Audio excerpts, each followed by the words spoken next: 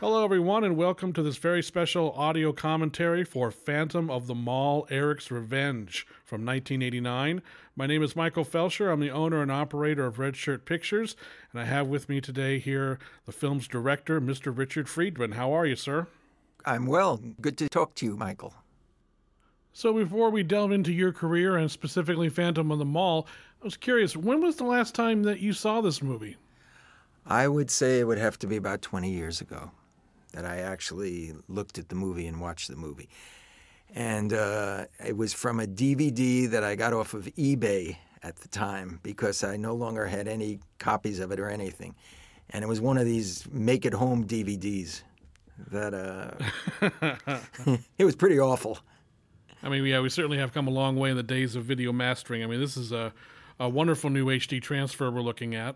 It looks great. I'm looking at it now. It does. It really does. This is going to be quite a revelation for people who haven't seen the movie in a long time. But before we get into Phantom of the Mall, Eric's Revenge, I want to talk about how you got started in the filmmaking industry in the beginning and what led you to want to become a filmmaker and your early influences and all that. Well, I'll tell you how I got into the business. I was pre-med back in college, but I always wanted to get into the film business. And I always wanted to shoot movies. And not necessarily horror movies, but horror movies were okay. It was the kind of thing that I would do. Anyway, I enrolled in medical school, got into medical school, submitted to get in and got into medical school, and then I went to my parents and I said, "Hey, I don't want to get into medical school. I want to go to film school." So I ended up going to NYU Film School, which is a 3-year master's program. Film school back then wasn't what it is right now, but it was a good school, and I learned a lot. And I had to make a thesis film in the final year. And in order to make the thesis film, in my young naivete, I decided I was going to raise $500,000. And I didn't know how I was going to do it, but I was going to do it. And I went out and I got a script based on a true story called Death Mask. And it was, I tried to raise the money. In fact, I almost got Bayer Aspirin at one point to give me $500,000 if I put their aspirin in every scene, until they realized I don't have distribution for the movie. And then it was coming close to handing in the final thesis film. Otherwise, I wasn't going to graduate from NYU, so I panicked. And one night I was sitting at home and I said, I'm just going to borrow $5,000 from my father and go and make a short film. And I'm going through all these past notes and stuff that I've gotten over the past, I'd say, 8-9 months of trying to raise money. And I found this one note from a friend of mine's girlfriend who said, call these people. They produced Broadway shows, and they produced Shenandoah on Broadway, and maybe they're interested. So I said, should I do it or not do it, or should I just give it up and make a short? But finally I made one decision to do it, and I called this woman, and she answers the phone, and she goes, hello, an older lady. And she goes, hello. I said, my name is Richard Friedman. I'm with NYU. I'm at NYU, and I'm a film student, and I want to make a movie for $500,000. At which point she said, send me the script. And I sent her the script, and 2 days later, I got a phone call from her that there's a ticket at Kennedy Airport to Scottsdale, Arizona. We're going to make your movie. And that's how I got into the business. I kid you not. Well, that's a hell of a start to your filmmaking career. I did want to ask, how did you get Farley Granger for the movie? I didn't get Farley Granger. The woman that I just mentioned and her husband, the film ended up being produced by her husband, and her lover.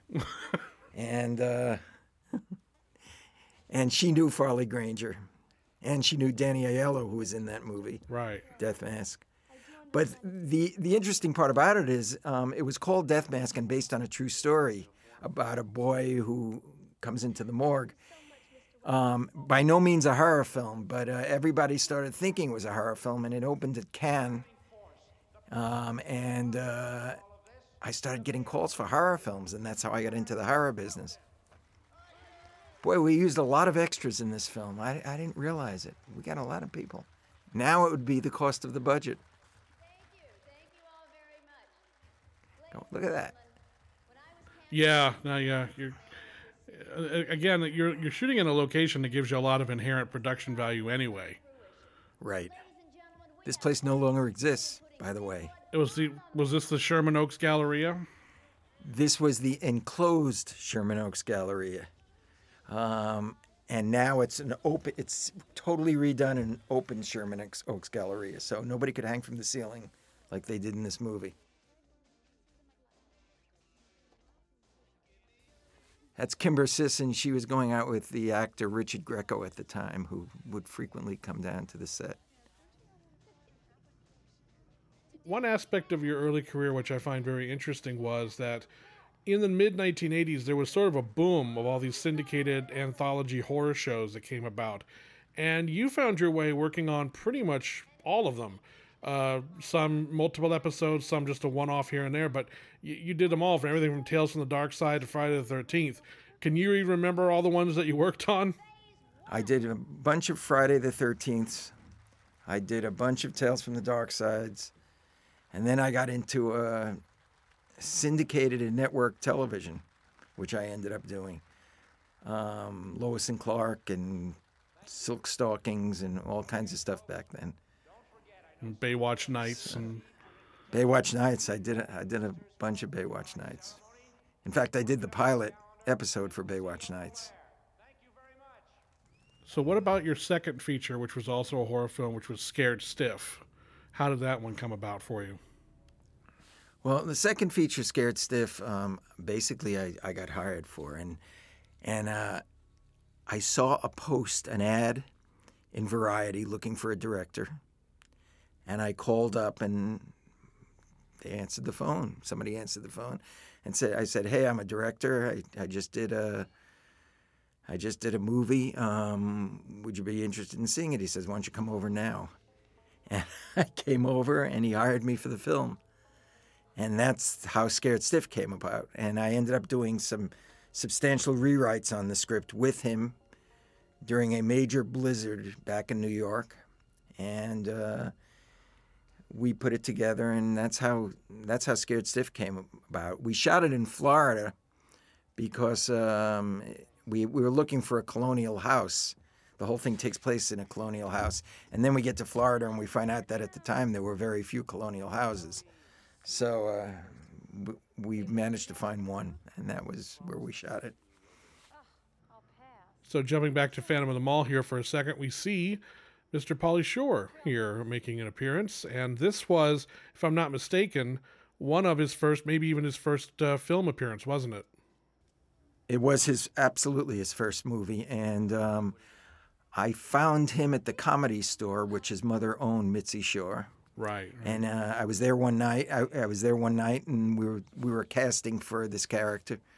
And I saw Pauly, and I came in the next day, and I said to Tom Freeze, who was the producer of this, Chuck Freeze's son, I said, Pauly's perfect for it. We got to get him.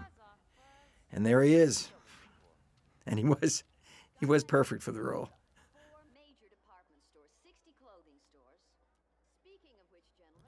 And then I guess who would have been certainly the biggest name at that point around the time you made this movie? You have Morgan Fairchild here. How did Morgan come into the play for the movie? Yeah, Morgan was the biggest name in the movie.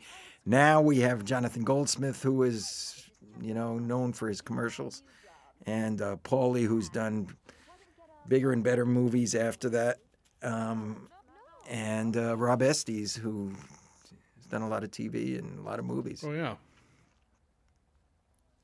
So, but Morgan was the name.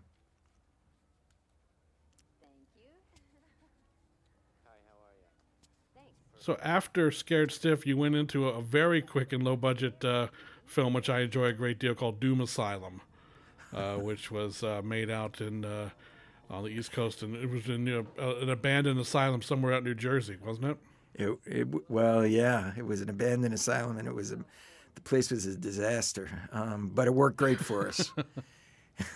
It was a mess.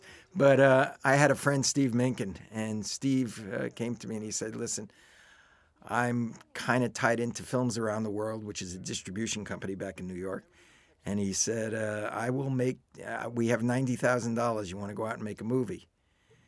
And I said, sure, let's go make a movie.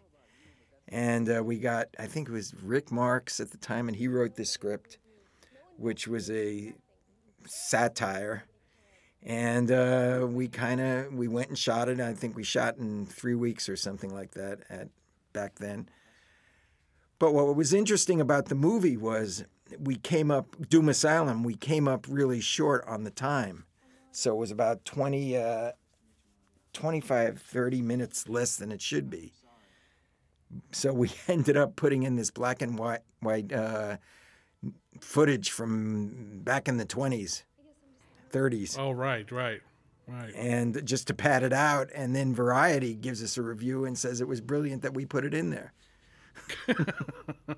I'm not kidding you. You're certainly not going to correct them and let them know that it No, was the sort absolutely. of way at the time. Right. Are you kidding? It was my intentions. Absolutely. I think I still have that review. It was a great review for a ridiculous movie and ridiculous reason.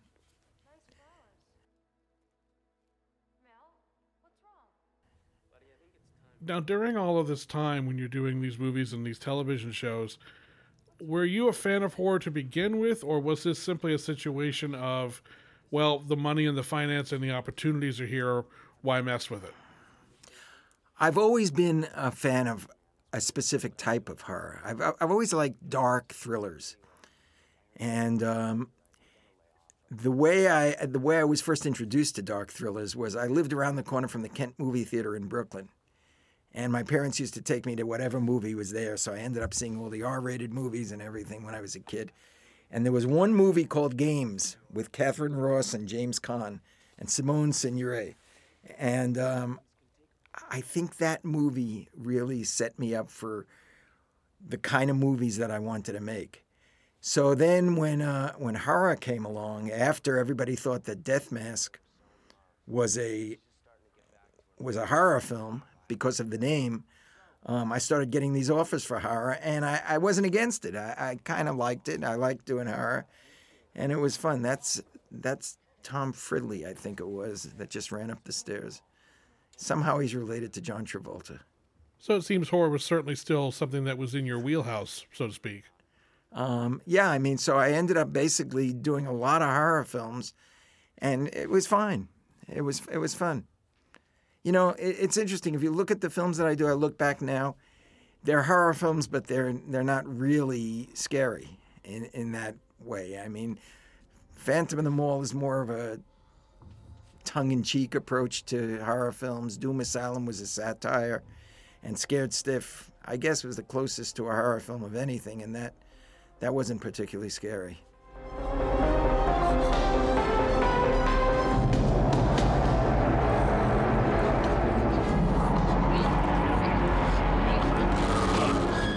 Now, all these scenes that take place in sort of the air ducts and stuff like these are all shot out in a studio in Valencia?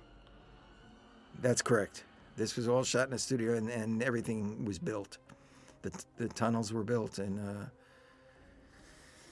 this was the majority of the film was shot at Sherman Oaks Galleria, and it really fit the movie well. You could have taken the script and just placed it in there, and everything fit. But this scene that we're looking at right now, and this was in Wet Seal, a store called Wet Seal in Sherman Oaks Galleria, and that one of the girls in the dressing room turned out to be a pretty big B-movie person. Oh, it was Bring Stevens, I believe. Yeah. Right. Yeah.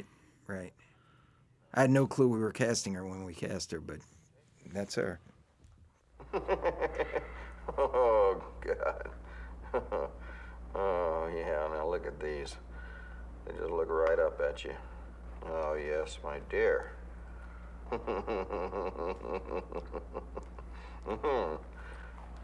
All right, here's a new one. Oh, yeah. Come on, take it off. Oh, God. Oh, yes. Now the bra, yes, and oh, don't do that. Oh, man, I thought we were going to have a show here. Hey, shut that damn thing off. Posner's coming in on 5. There's some kind of strange knocking in the G-section ventilation ducts. Check it out. Right, Chief. And as he leaves there, I mean, we mentioned Jonathan Goldsmith before, but he would definitely be recognizable to people of today as the most interesting man in the world from a very successful series of Dos Equis commercials. So that became kind of a big thing for him. You know what's really interesting about this movie is that a lot of these people have gone on in one way or another and kind of made a name for themselves. And when I cast this movie, nobody was anybody except for Morgan Fairchild. Right, yeah, she was the big name. Yeah. Now, in this store, there's someone who works there. I'm not sure if it's this scene or not. Kelly Rutherford. Mm-hmm. Does that ring a bell? She's done a ton of TV, and Tom Freeze said to me, the producer came to me and said, "We got to put this girl in the movie. She's going to be really popular." So I think she had a few pretty popular series later on, and she was just a sales girl here or something. I'll show you when she comes up. Yeah, I think she's been on a bunch of series. She was on Gossip Girl, and she was Pretty Little Liars, a whole bunch of them. Hey, girls, you want to pull my chain? I'll tell you a funny story about the mall. When we were shooting, our lights set off the sprinkler system. Oh, God. And they had to shut down the mall. They had to shut down the mall for 2 days. Really? 2 days? I mean, we flooded the mall. It was a mess. Yeah. I mean, the escalators stopped working. I mean, all the sprinklers went off, and we really flooded the place. I'm surprised they let you come back after something like that. Well, what was really funny was we kept on shooting. A lot of the mall was shut down, but we continued to shoot. Right. So they never stopped us.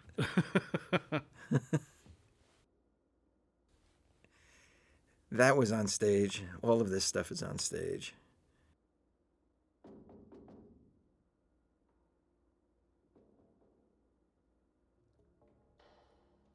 No, I'm looking at this movie now, and it's never looked as good as it does now. I've never seen anything in these tunnels as clearly.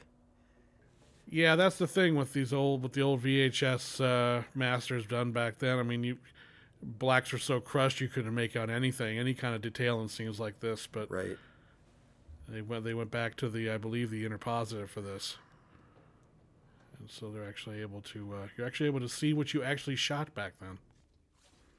Exactly. You know, the opening sequence when he takes the stuff, I could never see anything. I shot it, and I didn't know what I shot. And it was crystal clear here. Well, did you have video playback back then? No. That's a good question. No, we didn't. I did not have video playback back then. Number one, it would have restricted us because it would have all been cabled. Right. And video playback was just coming in. In fact, the first time I ever used any kind of video playback was on, I think it was Tales from the Dark Side. Oh, okay. Where they somehow managed to get it. And for a low-budget show, it was surprising, but I think they brought it in on that. But I never used it on this. Eye-popping special effect there.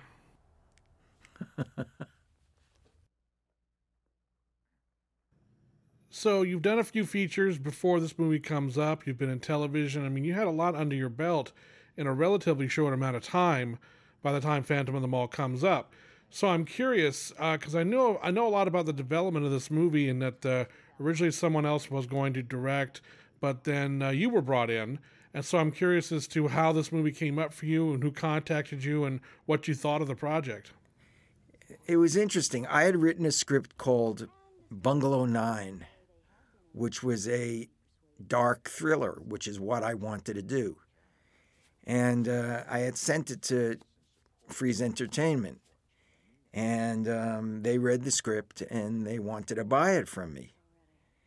And I said, yeah, okay, as long as I can direct it, you guys can have it. I'll come do it. And they said, okay, but we have another script that we'd like you to do first, called Phantom of the Mall, and they sent me the script. I was in New York.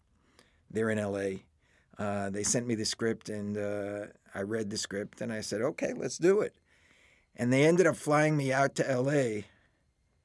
to meet with me for this film. And I ended up coming out to L.A. permanently, though I never intended that to be permanent. But I ended up coming out here as a result of Phantom of the Mall. Once I was here, I was just working consistently afterwards, and I never went back to New York. I mean, I'm a New Yorker at heart. I would never have left New York intentionally. But once I got out here and was working and had a family, this was my home.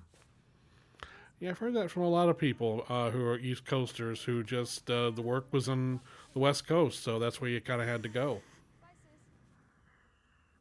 Yeah, but I never really intended on that happening. I was going to come out here and do Phantom of the Mall and go back to New York and live happily ever after. But it didn't work that way. And it was a good thing it didn't work that way, because I ended up getting offers for movies after this and doing stuff after this. So New York wasn't, even though I would have loved to have been there, it wasn't as productive as being here.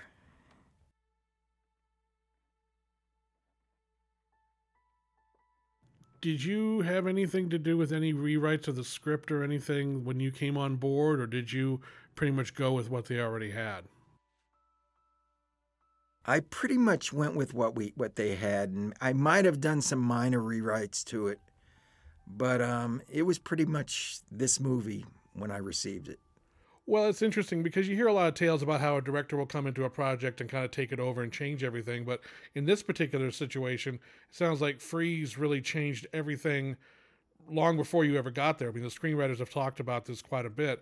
So you just were dealing with the results. When I received this script, it seemed that this was the script that they wanted to make at Freeze. And, I was young and they were flying me out from New York. And I said, okay, this is what we'll make. And I think I might have done some minor rewrites with Tom at the time. Tom's since passed away. But I think I did some minor rewrites with him. But it was the original script for the most part.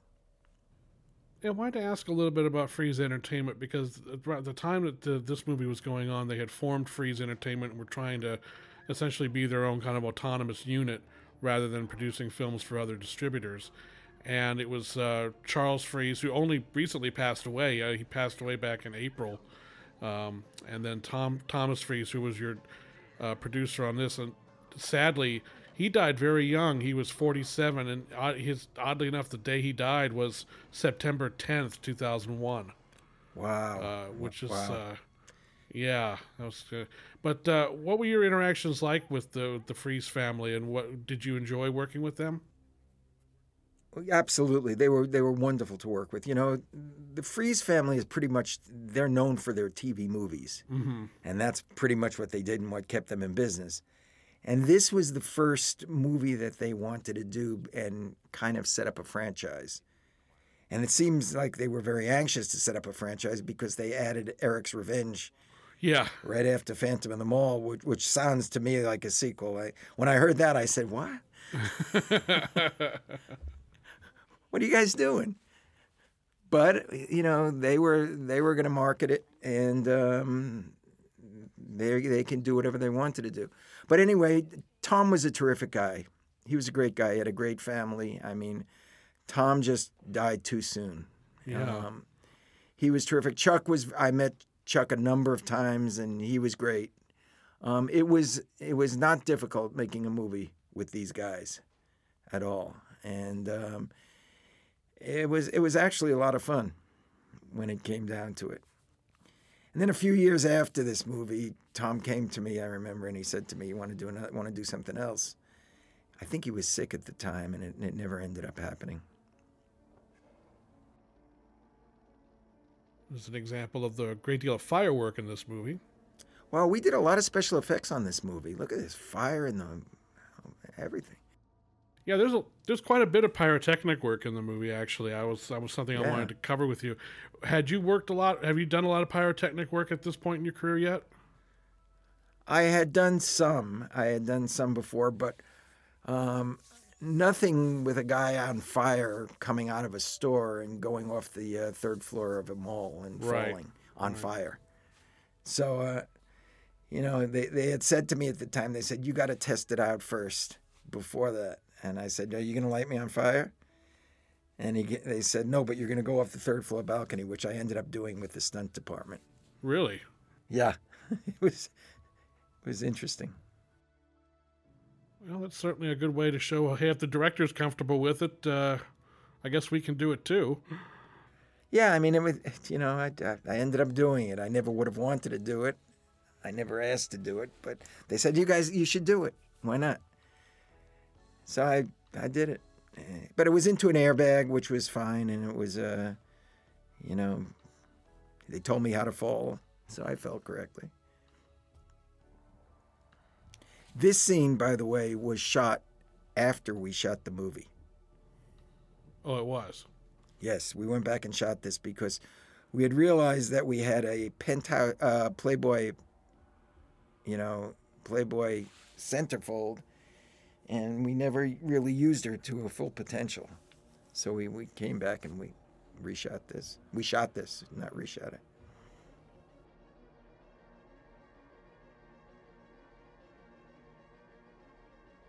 And then what about the casting of Derek Rydall as the Phantom? He's done a couple other horror movies around the same time. He did Popcorn, which has become a popular cult favorite.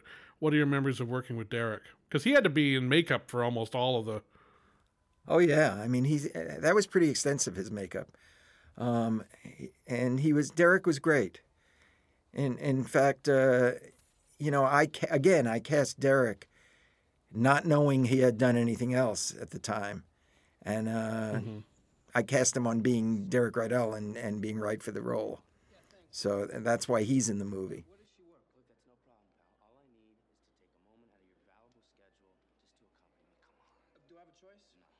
And we talked a little bit about Pauly Shore and getting him cast.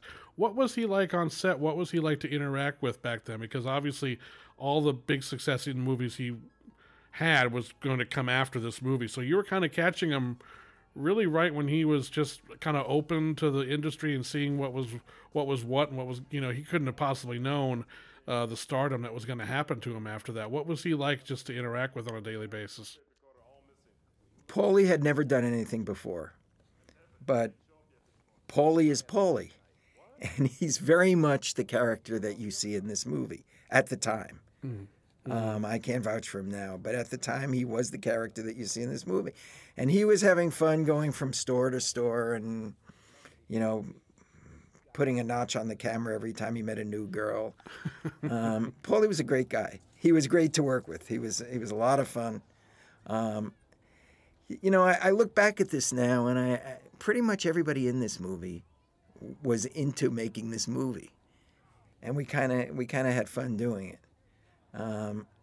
We shot, if I'm not mistaken, I think we ended up shooting maybe 7 weeks or something like that, which is kind of unheard of for a movie of this budget.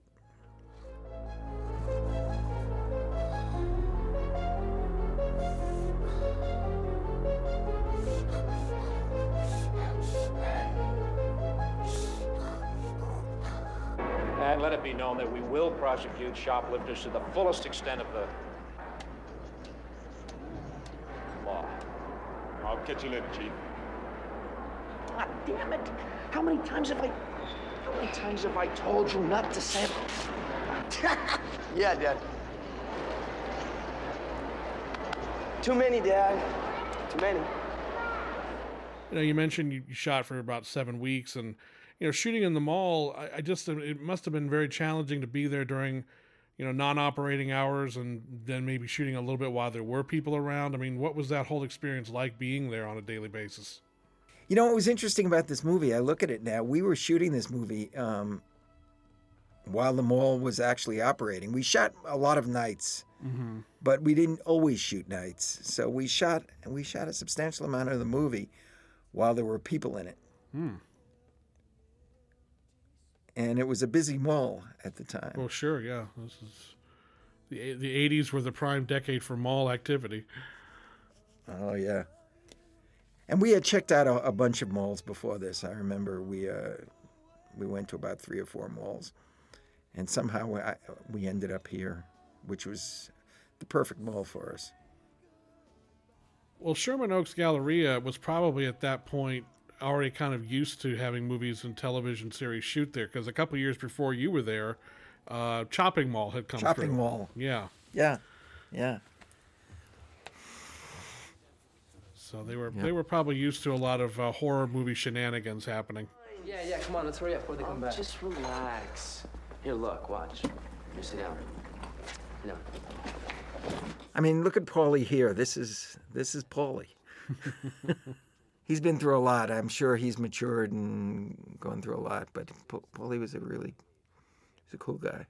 The other guy, I don't remember his name, but I ended up doing an episode of Tales from the Dark Side with him also after that. Oh, the other security guard. Oh, that's Gregory Cummins. Yeah, Gregory Cummings. I ended up working with him afterwards. And he was an interesting casting choice, because as soon as you look at him, you say, okay, this guy's clearly up to something. This guy's bad news, and so he's not quite a red herring in the movie, but he's almost kind of that, because you're thinking, well, what's his role in this, and how's it going to shake out? And then it's like, oh, okay, but he just has such a slimy look in the picture. Yeah, I mean, he was great he was great for it.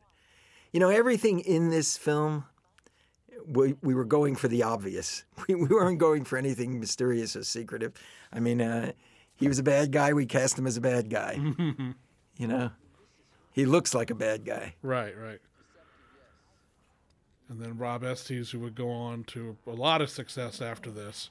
Again, you have a knack for that, because even in Doom Asylum, Kristen Davis, years before, her success with Sex and the City, had her in there. So you've had kind of a habit of casting some really up and coming talent before they had really achieved anything yet.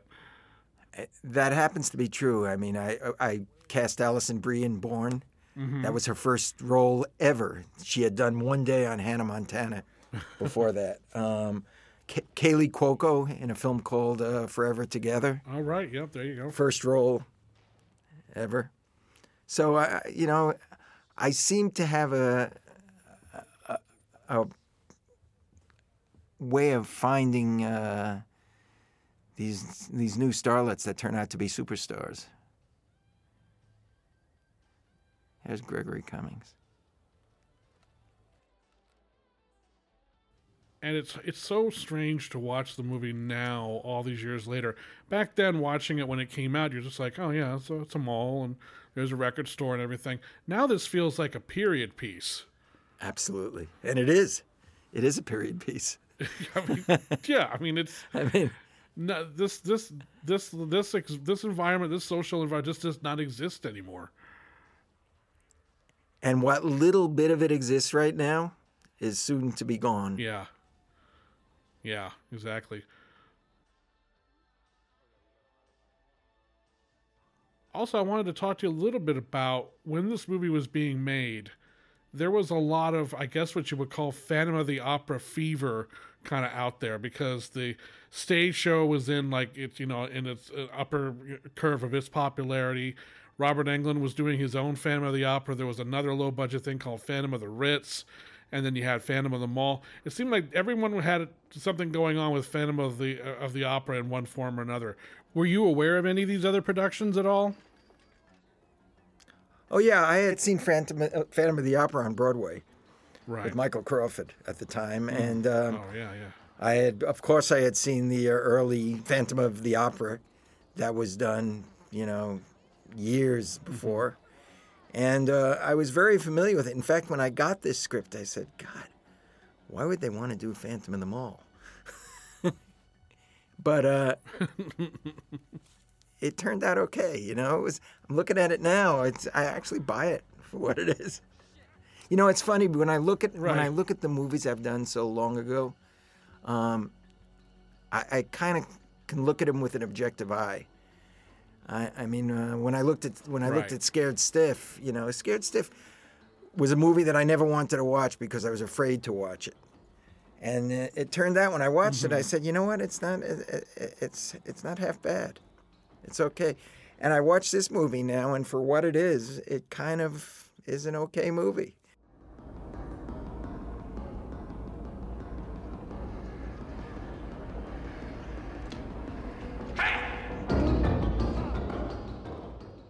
It's a good chase. Yeah, I was just about to say, it's a very good chase. I mean, again, you're in the elevator, he's on top of the elevator, they're falling downstairs. Yeah. And, I mean, this is a lot of real practical stunt work. You got a really good stunt team on this movie. We did. Right. Look, I'd like to take your picture for a weekend section. You mind? No, not at all. Always glad to oblige the press.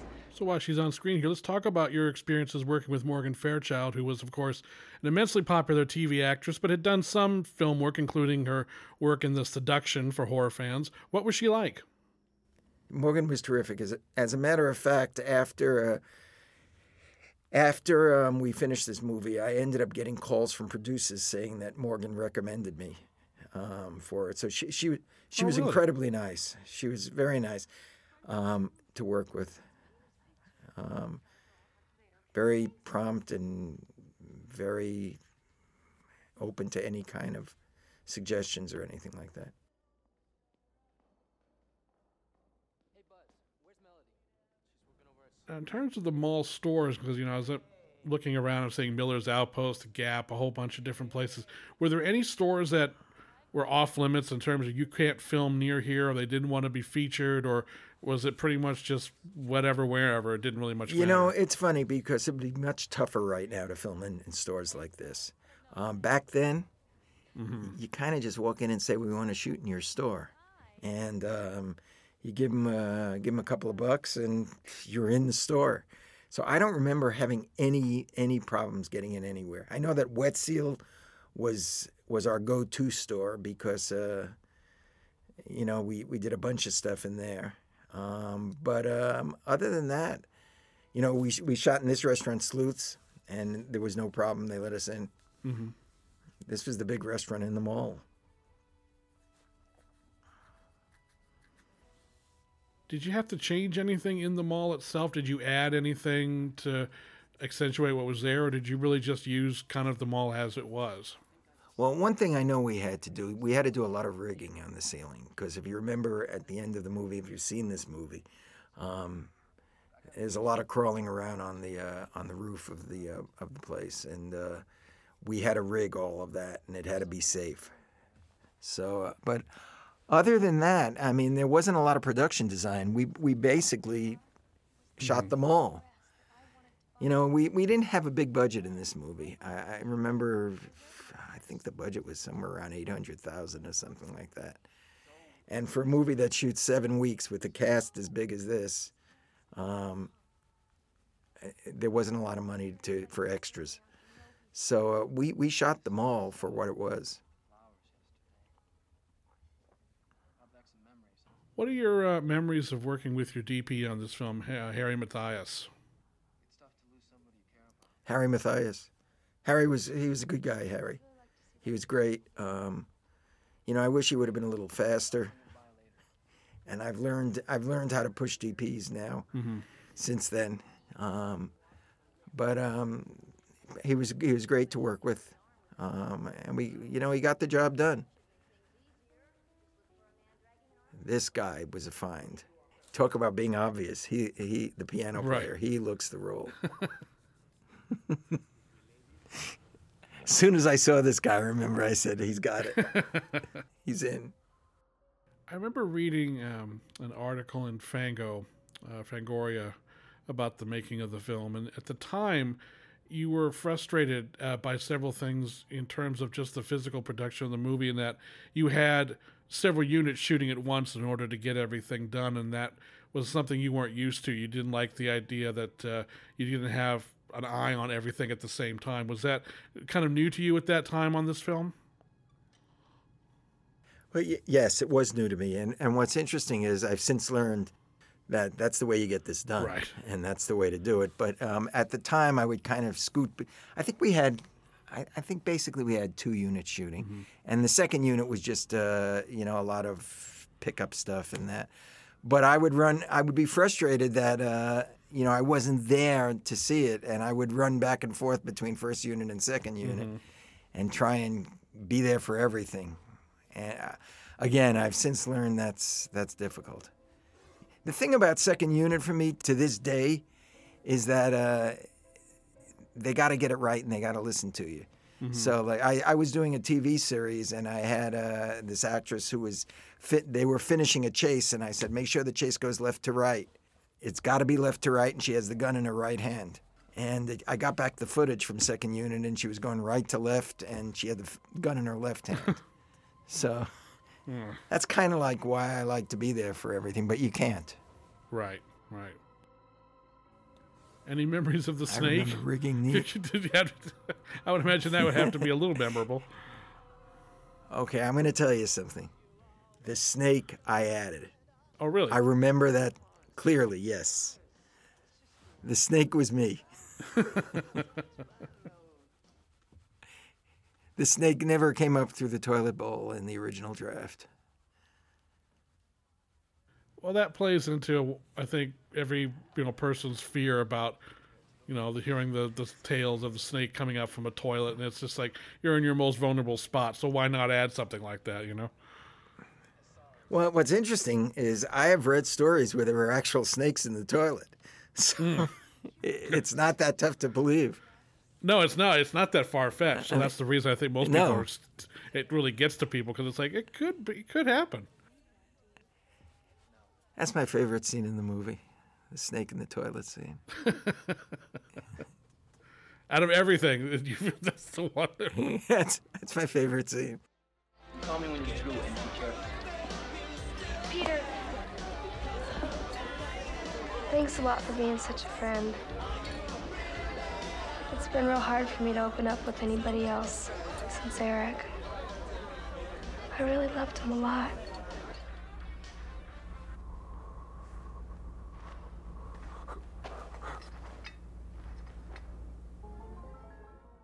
He was in good shape, Derek. I didn't realize. Yeah, he was. He had a lot to do in this movie. There was a lot of physical stuff for him, and he did as much of it as we could give him.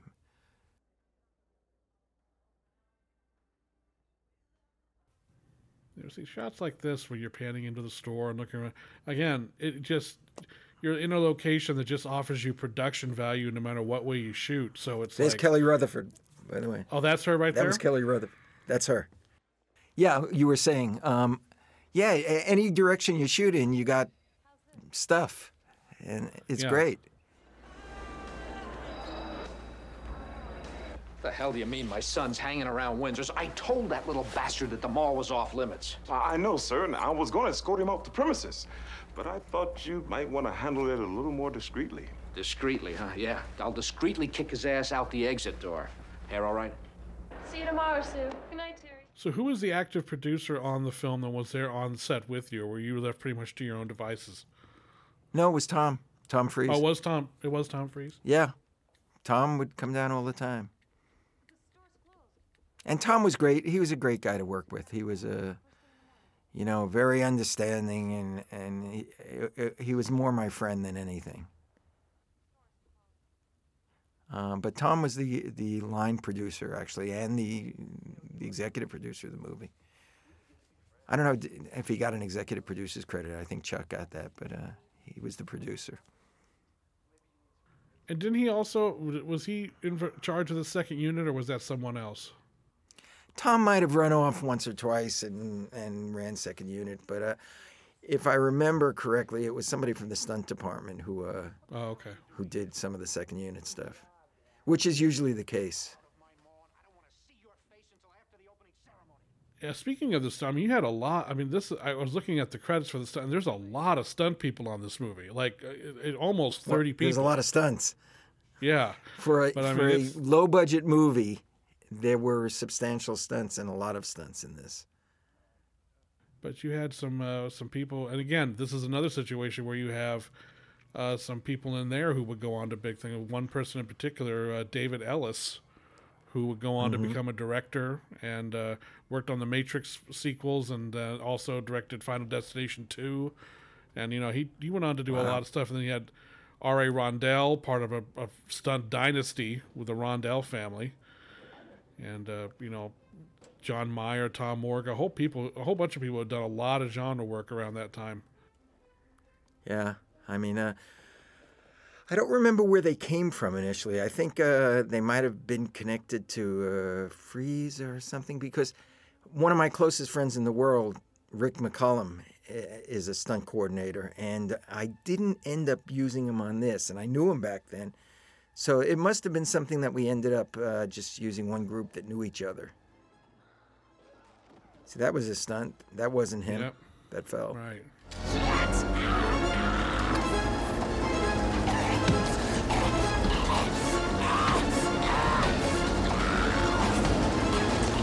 One thing I actually wanted to discuss with you in whatever detail you can is that, I talked about how the mall offers you countless opportunities to have a rich-looking film, but in terms of filming a sequence like this where you want to have some nuance with the lighting and kind of almost a noirish kind of aspect to it, how difficult was it to kind of light things in a way that didn't, just come naturally with the mall? Because the mall has such big open spaces and natural lighting and all the stores and everything. So it's hard to necessarily light it for a specific mood or a horror mood or a suspense mood. How difficult was it at times to achieve that? Extremely difficult. And, I remember at the time Harry and I would talk, and we knew the lighting was flat. If you look at the lighting in the tunnels here, it was a lot moodier because you could light the tunnels. When you're in a big place like the mall, especially like an escalator or something like that, I mean, there's only so much you can do. We tried to make it, and that's why I'm saying this is not. I never looked at this as a scary film, a frightening film, or a horror film, because we couldn't light it the way we really wanted to light it. We couldn't create the mood that we wanted to create. There's a lot of benefits of shooting in a mall, and there's a lot of shortcomings in shooting in a mall. And one of the shortcomings is the lighting. Although we did have a lot of lights. I mean, we had enough lights to set off the sprinklers. Yeah. Yeah. Back to that story. How hard did the mall come down on you after that? They never said anything that I know of. They might have said something to Tom. But I had never heard anything afterwards. I know they were down for 2 days. There were a lot of stores that were flooded. I mean, those things went off and they don't stop. No, they don't. so it got wet. But we found other spaces and continued to shoot. They never. I don't remember anybody ever saying anything to us.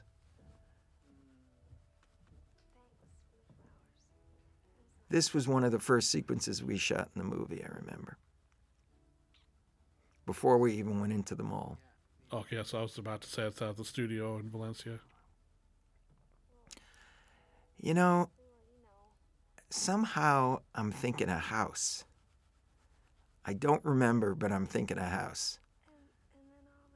Well, you definitely shot some exteriors at a house. Right, and it might have been. This might have been the interior of the house that we shot the exteriors. I mean, all of this is flame bars and stuff like that in front of the camera. But here, we might have shot in this house.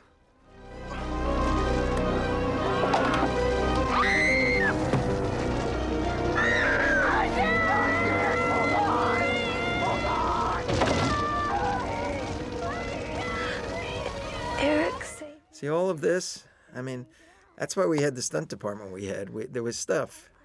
Yeah, there was. I mean, again, it really doesn't hit me until the end of the picture, certainly, but the cumulative effect is there's just a lot of people falling out of windows, down escalators, and I mean, there's an awful lot going on here in this. And then there's a big sequence coming up with Gregory Cummins' character, a car chase sequence that I definitely want to talk about. So that it's just, for a film that really couldn't possibly have had, just by its nature, a very robust production budget, you certainly made the most out of it.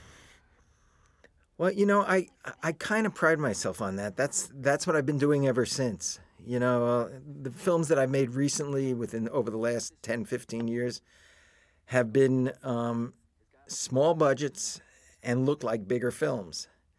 So I don't know, I kind of fell into that motif of doing that. And I like stretching budgets. I like making them look better than they are.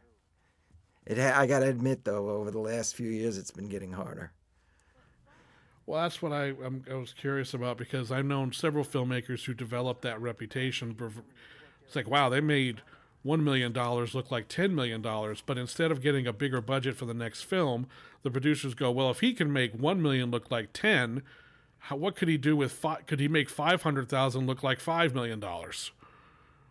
Well, you know what I hear a lot? If he can make 1 million look like 10, let's give him $1 million. Right. Why give him? Why give him more? There's no sense in it. Why give him any more? I've heard that.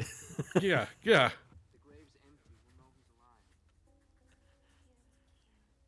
Because looking at your earlier films, certainly, and Doom Asylum is one where I know you had very little to work with, but again, you utilized that location in such a way that it felt a lot more expensive than it really was.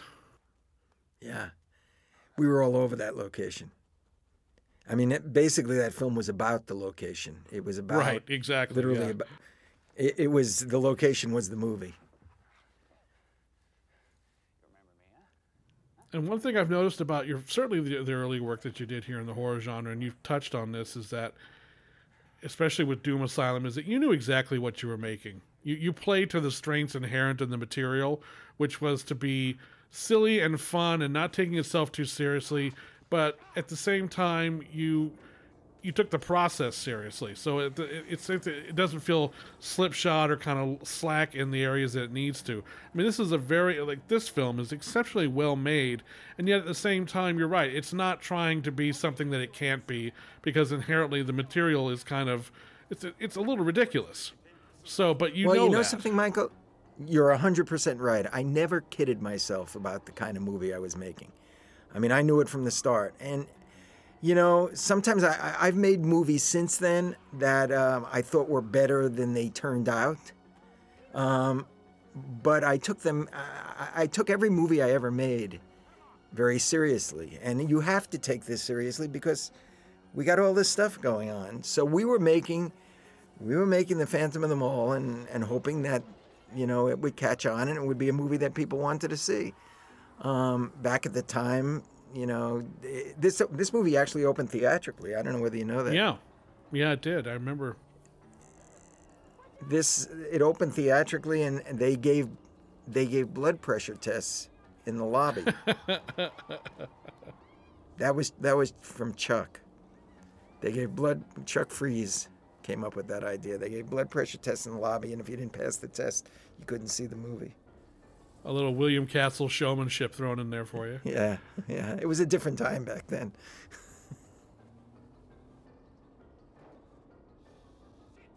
But see, like filming this car chase sequence, I mean, there's a lot. I mean, again, there's cars ramming into each other, barely missing support beams in the parking garage. I mean, got a guy on top of a car. That alone is a big deal. Yeah. You don't realize all these stunts of how each piece of it is big, and that's why we shot for seven weeks in the around the mall.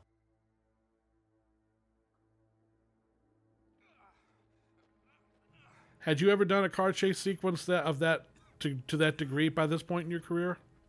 I had done a car chase sequence, but I had never done one to this degree. I did a smaller one, and I've done a few since then. In a movie I did called Ground Zero, which title was changed to California Quake. There's a pretty substantial car chase in there, but we had a little bit more money for that. Not a lot more, but we had a little more. I remember we had to dig that hole. That was not an easy task. That was a stunt in itself. Well, that's it. It's low-budget filmmaking. Got to dig a hole. Go Yep. dig a hole. Exactly.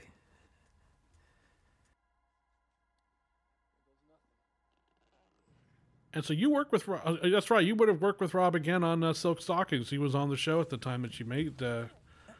That's right. I worked with Rob on Silk and Mitzi Capture on Silk Stockings. All right, Mitzi Capture. That's right. And then Mitzi left and Janet Gunn came in. And then a new guy came in after Rob, and that's where the show kind of Yeah. plummeted.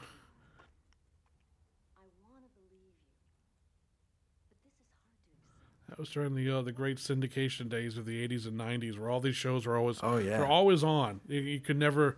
I saw a lot of Silk Stockings without realizing I saw a lot of Silk Stockings. Well, I was like the king of late night. I mean, you think about it. Silk Stockings went on. Silk Stockings was like 11 o'clock at night. Right. Baywatch Nights was Saturday Right. night. I remember it like 10 or 10:30 or something like that. Mm-hmm. Yeah. Tales from the Dark Side was late night. Oh yeah. That would be the time for syndicated television. Now there is no syndicated TV. No, there really isn't. No, I mean it's just doesn't that type of viewing platform just doesn't exist anymore. Right.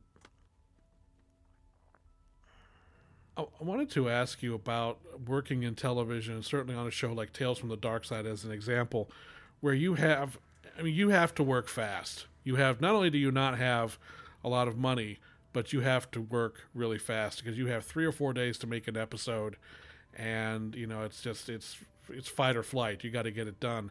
What did that teach you about the filmmaking process? Was that something that you enjoyed, being kind of under a time crunch, like having a little pressure on you, or was it frustrating for you in that, God, we could do so much more if we just had one more day? Well, you always want one more day. I mean, Sure, yeah. The 7 weeks we shot this, I remember I wanted one more day. So once you get over that. Right. But Tales from the Dark Side was interesting because it was designed to be shot on one stage in pretty much one set or two sets, and to be shot in the time that it was shot. So a movie like this is more taxing than having shot Tales from the Dark Side because they really had it down. Though there was no budget on that, I think each episode was like, I don't know, $1,000 or something like that. Literally. I mean, they were cheap, Tales from the Dark Side, at least the ones I did. And Oh no, they all were. They all yeah, were. yeah. Anyway, but the thing about that and the beauty of that was it was on a stage, and it was on a stage in I shot out here and I shot New York. And I was going to ask whether you shot, because I know they had an LA crew and an LA version of the show, and then a New York version of the show as well. Yeah, I started with the New York version, and Bill Teitler, who went on to produce a bunch of other big stuff after that, was the producer, and we shot, I think I did about 5 episodes or something like that back then of the show, but we shot it was in Astoria, Queens, and it was a little stage, and when you come in, they were already building the sets. And building the sets was throwing up some flats, and I did an episode of Tales from the Dark Side called "Answer Me." Oh, with Jean Marsh. Yes. Yeah, I love. It's only her. And She's that was the only a one you see. Yeah, that's it. Her and the phone. Her and the Yep, telephone. yep. Oh, that's my favorite episode, I think, of the ones you've done. I love that one. Yeah, as I said, I never questioned what I did. I always accepted it. But the thing about Tales from the Dark Side is you get to work with some really good people. I mean, I worked with Paul Dooley on that, and Adolph Caesar when he was nominated for an Academy Award. Oh yeah, no, that's right. Yeah, you got him right during that period where he was just about to have done or was going to do The Color Purple, and he won the Oscar for Soldier Story. Right, for Soldier Story, and then. I've worked with some really good people on that show, and being young and just getting in, it's good working. It was great working with these actors and really getting a sense of what it is to work with actors who have been trained and around. I learned a lot from them.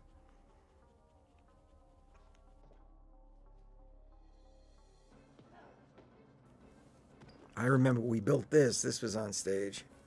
Oh, yes, because I always like the fact that the way you lit it and the way you shot it with the trash compactor, it's like, well, someone's going to die in that trash compactor. You don't set it up, and you don't set it up like this and not have someone go into that thing. Yeah, we built the trash compactor. Look at that. You got to put somebody in there. Yeah, I mean, it's calling itself out too much. You almost have arrows pointing to it. Like, it's just like, come on. And you don't disappoint. Like, okay. So yeah. Okay, how much longer before he gets in there? Right. Yeah. Yeah, it's the thing. It's like it's the old I think it was a Chekhov thing or whatever it was. If you show a gun in the first act, it's going to be used in the third act. Well, it's like, well, if you show a giant trash compactor in a horror movie, it's going to get used immediately. Especially one that says caution. Yeah, exactly. Yeah. Right? Right. Because stay clear. They're not going to stay clear. That's not going to happen. No. No. Oh, here we go. I remember this door clearly. It was a wooden door, and we'd move it up and down. And it doesn't look wooden. You painted it in such a way it looks real. But there's also, I appreciate the economy of storytelling going on here. It's like, again, you understand where it is. There's the off and the on buttons clearly labeled. I mean, you don't have to stop and explain a lot. You just, all right, here's how this is going to work or how it's not going to work, as it turns out for Gregory here. Well, as I said about this movie, it's a study in the obvious. I mean, right, off, on. Right, yeah. It's like, speaking of off, his head is now off, so that's the end of. There you go. He was a good presence in the movie. He had a really just a threatening aura about him. Yeah, he's a scary guy. He's actually a really nice guy, but he looks like a scary guy. Oh, we interviewed him the other day. So yeah, he is a really nice guy. Did you? Yes, we did. What we did. Did he remember much from here? He did, actually. He remembered quite a bit. Cool. I think it would be best if security was a little less conspicuous. Yes, sir.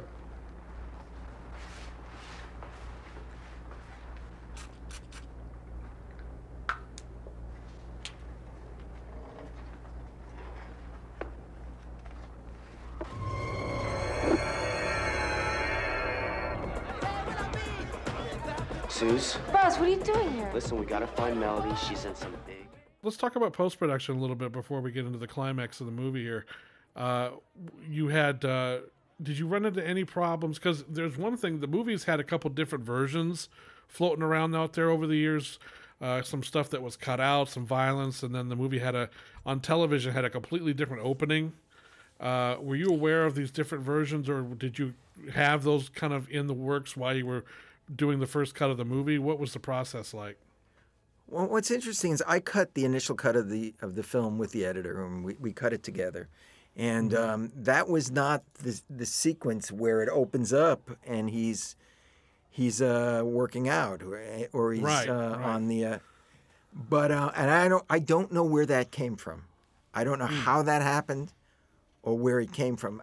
I'm thinking maybe one reason why that happened is because the opening sequence that I cut was too dark at the time. And maybe although they used it in the movie anyway, didn't they I think they used it after the scene where he's doing the gymnastics and stuff. Yeah, but, they ended up using it. I would have to think that most of the cuts that you see of this film was for TV. Now, I remember one night I walked into the neighborhood Chinese restaurant, and they had a TV up there, and it was about 9 o'clock at night, and CBS, it was Channel 2 that was on, and I look up, and what's on there? Phantom of the Mall. I'm serious. I think it was around Halloween or something like that. So somebody said this would be a great Halloween movie, and put it on. But I'm sure that for that airing, they probably did some substantial cuts. But I wasn't involved in that. I was involved in the initial cut of the movie and whatever else it entailed, or any kind of post-production.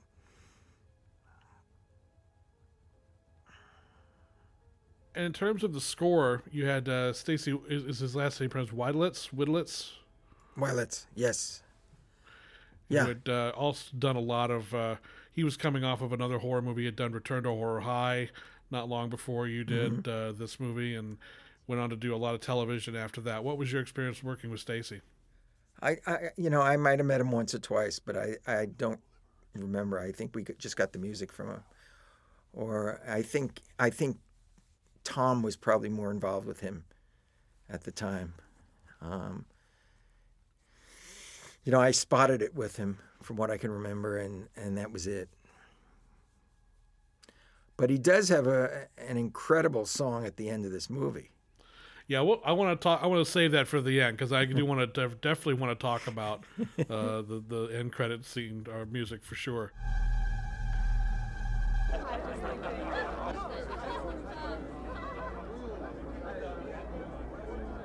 Excuse me, Mayor? Oh, yes, excuse me just a moment. Peter, anything? No, look, have you seen Melody? No, not since last night. But yeah, look at all the. I mean, you got a lot of you got a lot of people to come out for this thing when you needed to. Now, if we had as many people as we had back then now on a movie, it would be the budget of this film. Right. For one day. Right. We did have a lot of people. Could you just put out a call saying, "Hey, you want to be in a movie? Come by the Sherman Oaks Galleria such and such a time," or were these a lot of friends of the producers or the cast and the crew? No. They were paid. Oh, okay. Everybody in this movie was paid. I learned early on that you don't do a movie where you just have people come down because you end up losing the people and then you can't finish the scene. Right. But everybody was paid that was here. I remember that.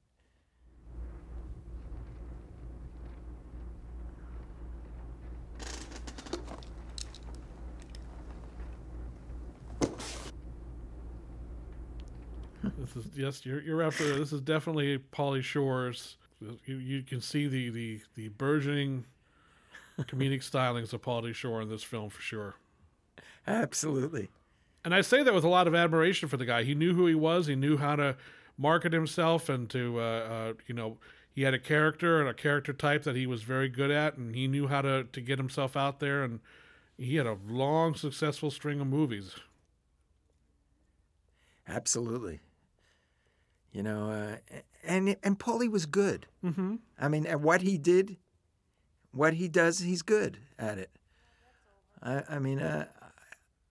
think that there's a place for him now if he modified it, and made it more current. It's funny watching this film again after years of seeing him in the more broader comedies that he did. I think he could actually do dramatic work if he really wanted to. He could. That's what I'm saying. Yeah, I think Pauly could absolutely do dramatic work. He was a good actor, Pauly, and he was good at and what he did.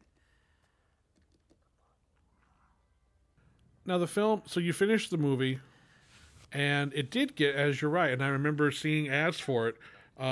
It got some pretty significant theatrical play for a feature of this type. Was there a premiere? Did you go to see it in the theater at all when it came out?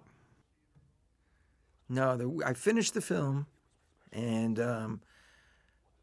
I turned it over to Freeze, and after that, the next thing that I knew about it was in the theaters. There was not a lot of there was not a big deal done after the movie. We finished it, and that was it. And then I'm looking in the newspaper one day, and I see that it's in the local theater. But you're right. They were full page ads, and yeah.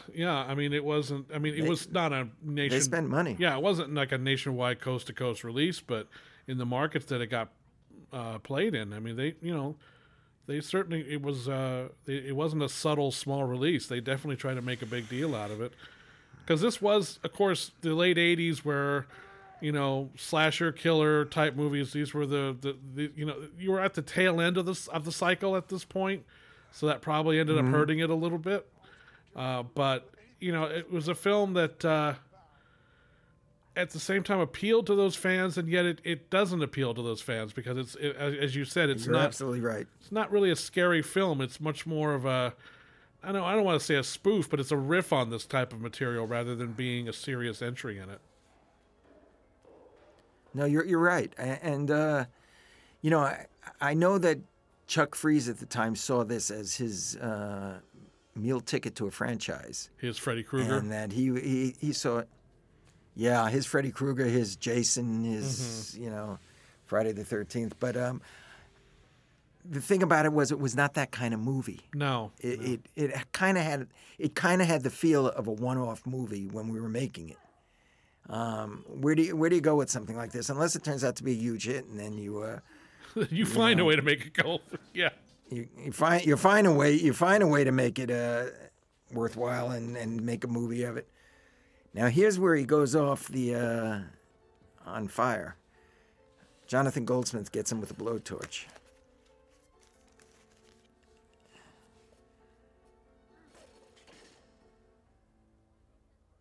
Now the balcony that he goes off, I went off. That's the one that you went off? Yeah, I did the exact fall that he does.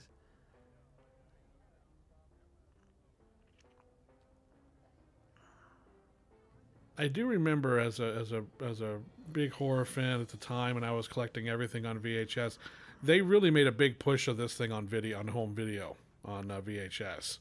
They got a big push, and you could find the tape everywhere. So it did get a lot of exposure, certainly to the horror fans out there. So it was a film that was certainly didn't fly under the radar. A lot of people saw it. Did you get any feedback from fans or anybody about the film around the time that it came out on video? You know, I forgot what I was doing, but I was on to my next film after this, and once this film was done, I was done. Not that I intended on being done, but I kind of lost touch with Tom for a while. They had the movie and they were doing what they were doing. So I didn't get much feedback on it. You know, it wasn't the day of the internet where somebody could just email me or set up a blog or anything like that. In order for somebody to get in touch with me, they really had to get in touch with me. So there was not much after this. And you mentioned something earlier which I thought was an odd choice, and it even confused me a little bit. Adding the subtitle Eric's Revenge, I thought maybe I had missed something. I said, wait, was there another one before this or something? Or no, you didn't miss anything. Yeah. They made this film sound like a sequel. Right. When it wasn't. Right. And I think I know what they were thinking. Eric's Revenge against the mall. But what they didn't realize, or they did realize, is that Eric's Revenge sounds like a revenge to the original film. Right. I don't know. I don't know why they did, and I think that might have hurt them in some respects. Yeah, I've often wondered about that too. Yeah. It didn't seem fresh when it came out, with a title like that. Right. The titles is like, because if people are just like, wait, so there was another Phantom of the Mall, or was there another Phantom movie with this Eric guy, or what was that, And so people may not have taken a chance on the movie because they're thinking, oh, this is the latest in a long line of films. I don't know, I don't have time to invest in trying to figure it out. Exactly. And I think when you put a film in the theaters and it comes out in the theaters, you want it to be something new and we've never seen it before. Nobody has ever seen it before. And it didn't have that feel, with Eric's Revenge attached to it. And you couldn't miss it. They made it really big, I remember. It was Phantom of the Mall, Eric's Revenge. I gotta say, this is my first time watching that one particular sequence with the rats there. I could never see anything in that before. I could never make out really what was going on in that particular moment before, because the old tape transfers were what they were, and they were just so dark. But it's like, Michael, man, I couldn't see. I'm looking at this movie now, and I couldn't see half the movie that I see now. It's pretty unbelievable. That's why when I watch these remastered, versions of the movie, I discover stuff that I never saw before. I get it. It's a new vision of the movie. It's oh yeah. It really is. I mean, I think that's great. You could never see inside his eye socket. Oh yeah, you can never see the subtle shading of lighting he's got going on here. You can never see any of this stuff. And I remember when I saw the remaster of Scared Stiff, I was like, oh, this is actually a beautifully shot movie. Scared Stiff was beautiful. Yeah, it really was. I took it home and I watched it on my my huge TV with my wife, and we sat back and I said, you know what? It's not a great movie, but it sure is a good-looking movie. Yeah. It is. It's a beautiful-looking film. I mean, yeah, it's just one of those movies where it's like, again, the video technology that existed back then just couldn't show you the subtlety of some of the photography in that film, and even in this, like him backing away from the snake. Again, most of this was largely unreadable back then. Absolutely. That's why I said we're in the middle of a Richard Friedman renaissance here with the Arrow Video releases of all of your, some of these early films that you did, and it's just like, no. Well, I'll tell you something. Arrow needs to do Bourne, and that was shot high def, so that doesn't even require much of a remaster. Oh, there you go. Well, I'll send a note to them saying, hey, if we want to continue this thing, let's go. Yeah. We'll figure out who has. It was the first thing that came to me, because it's, you want to talk about a funny film, an unintentionally funny film, that's a funny film. If you haven't seen it, I'll send you a copy of it. I don't know. I know. I'd love to see it. You can get it on eBay, I think. I'm sure or it's Amazon. out there somewhere. Yeah. Yeah.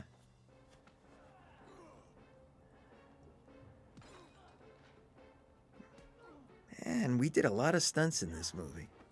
Yeah, again, like I said, when I was reviewing the film again a couple of weeks ago, it's just like, man, the stunt credit list is going on for a while.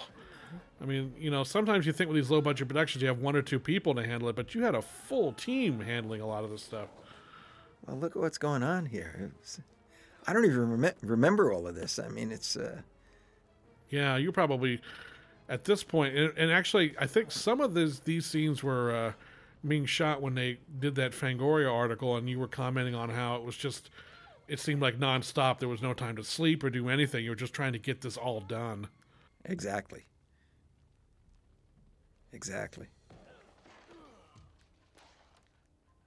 And when you do a bigger budget film and you have a huge crew, we didn't have a huge crew on this. I mean, we had a low budget crew. On the film actually there, so it makes this even harder to do.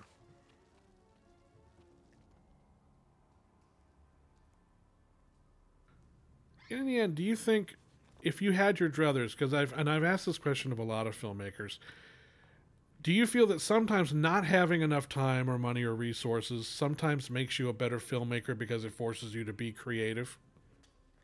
It undoubtedly makes you a better filmmaker. I mean, I look at some of these movies that where the directors have all the money in the world to make them, and that's easy. That becomes easy. But if you don't have any money, and you don't have the money to do what you need to do, you find other ways to do it, and you find ways to do it, that are in the end might turn out to be more interesting, and usually turn out to be more interesting.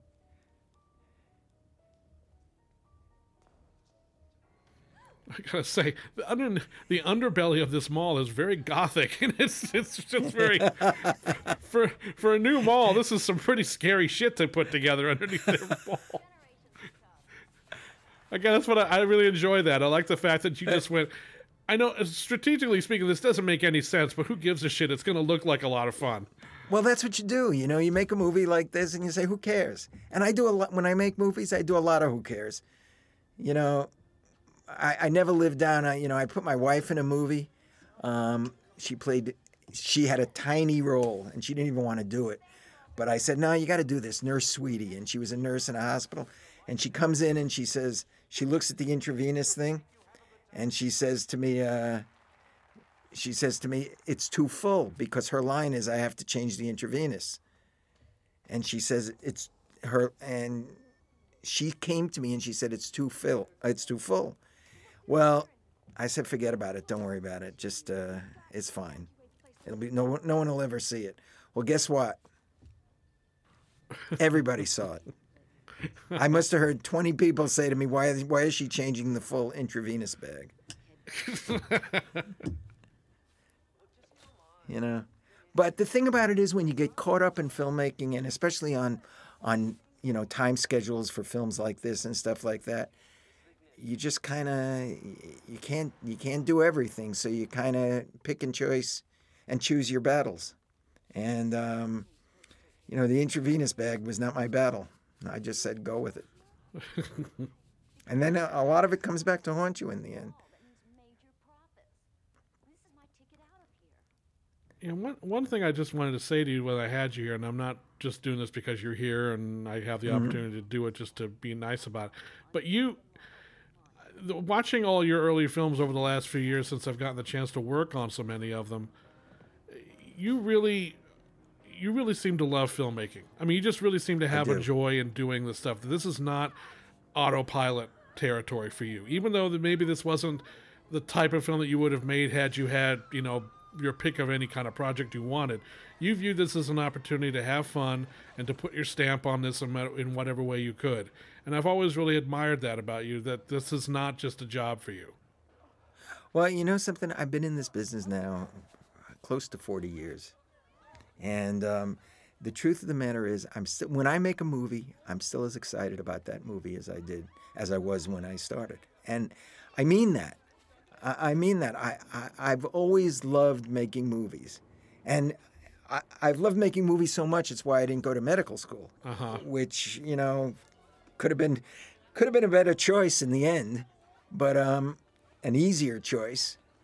But I love to make movies. I mean, I like being creative. And sometimes on films like this, you don't have the choice to be that creative. You just have to shoot it. Ladies and gentlemen, please don't panic, but the mall must be evacuated immediately due to a bomb threat. Please move calmly and carefully to the nearest exit. The exits are at Sam Goody's, Spruce, Windsor Fashions. The police have been notified. Please move calmly and carefully. Ladies and gentlemen, please don't panic. You see, you got to tell me that about whole ceiling. shooting up. You got to tell me about shooting up. We in these rigged rafters, the whole again, thing, and we had a second unit rigging all of that while we were shooting somewhere else, because that was some dangerous stuff. We were really on the ceiling of Sherman Oaks Galleria, and that was really someone hanging there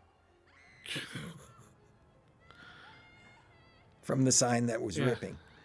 So she had to be cabled to the ceiling. You can see the cable. Look at it. Yeah. But still, I don't care, cable or not. And I've been to a lot of shopping malls where they have these big open roofs like that, where if you're up there and you fall, you're going to fall 3 to 4 stories to your death. There's just nothing that's going to break your fall whatsoever, big time. except the brick. Yeah. So again, this just And the thing is, we had the actor up there. Right. I mean, we had the actor and a stunt double up there. Well, yeah, that was going to say, because there's times where you get, even though they're kind of far away, you can tell. It's like, no, that's actually Derek up there. Yeah, no, it's Derek. We put Derek up there.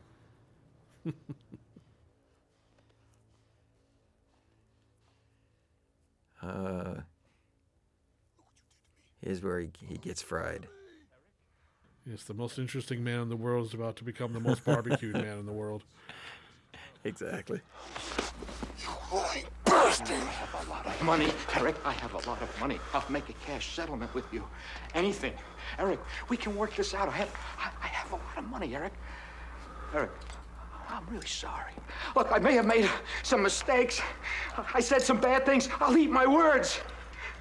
Eat this. Yep. That's it. Now watch where he goes off, where Morgan was thrown from. Over the propane tank.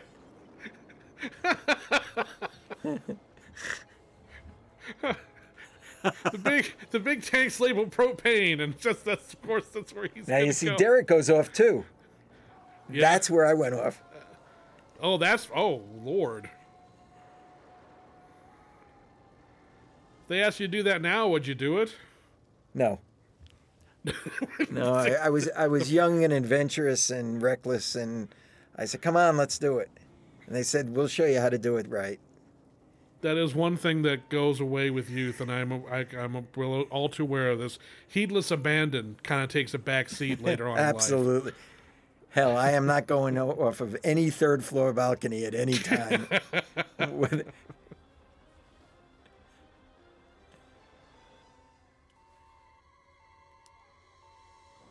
This was a model. Now, this was all model. Okay, this was all model stuff, obviously. That's some. I would hope so. I mean, sure, you flooded them all. I don't think they'd be even at this point. Maybe they were okay with you blowing up half of it.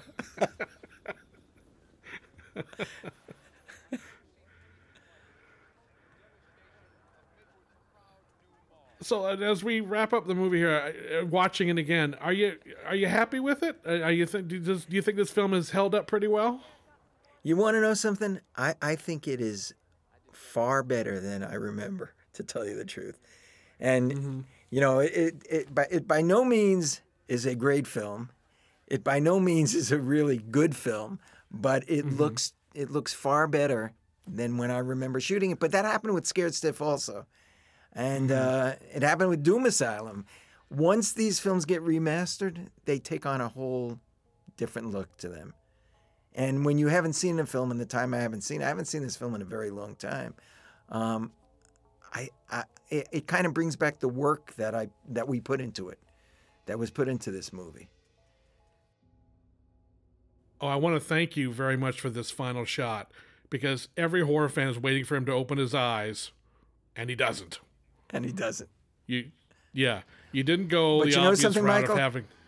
Yeah. I did that in other movies where they open their eyes. Yeah. I just didn't do it in this one.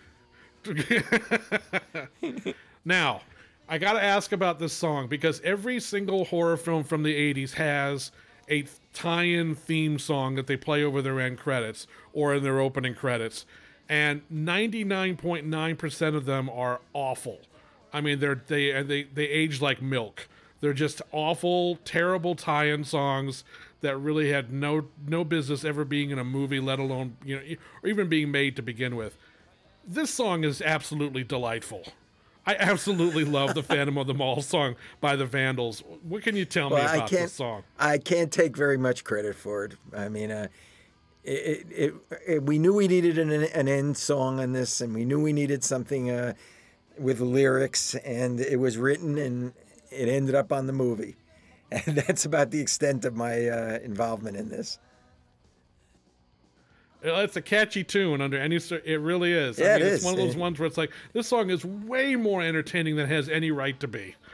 And it's I put Phantom of the Mall in the top 5 easily of the best horror movie punk rock tie-in song, and they all had them. Every last one of them had them. So it's just, and it's, I think it's like, he is the Phantom of the Mall, or is he a retard in a broken hockey mask? It's like, ooh, that's a lyric that wouldn't fly today. But what are you gonna do? It was '89. You want to know something? I got to take credit for that. Really? Yeah, I'm going to take credit for it now.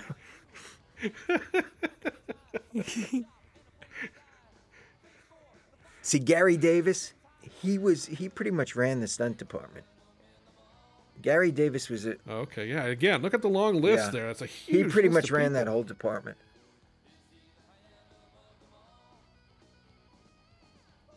Lance Fisher. I know Lance Fisher. I didn't realize he worked on this. It's actually a much more robust crew than you probably remember. Yeah. He's out for blood, now he's out for more. Top floor, too much glass brick. I need that like a snake on my. Is there a phantom in the mall? Folks abound to ask. Well, anyway, Richard, thank you so much for joining me today to go over your memories of not only your whole career, but specifically, of course, Phantom of the Mall, Eric's Revenge, and any closing thoughts for the fans out there? No, you know something? I think this movie is worth seeing. If you haven't seen it before, take a look at it. Because, well, if they're watching the end of the movie now, they have taken a look at it. So, You know, Dr. Michelson, he used to do all of the insurance stuff. You'd have to go to Dr. Michelson and get approved. And he'd take your blood pressure. And I'm looking at that. You know, a lot of these credits now bring back memories. Anyway, if you've watched it, thanks for listening to us. I appreciate it. And Michael, thanks for the interview. Oh, happy to do it. It was a pleasure. I've been looking forward to this for a long time. Thanks, everybody, for listening.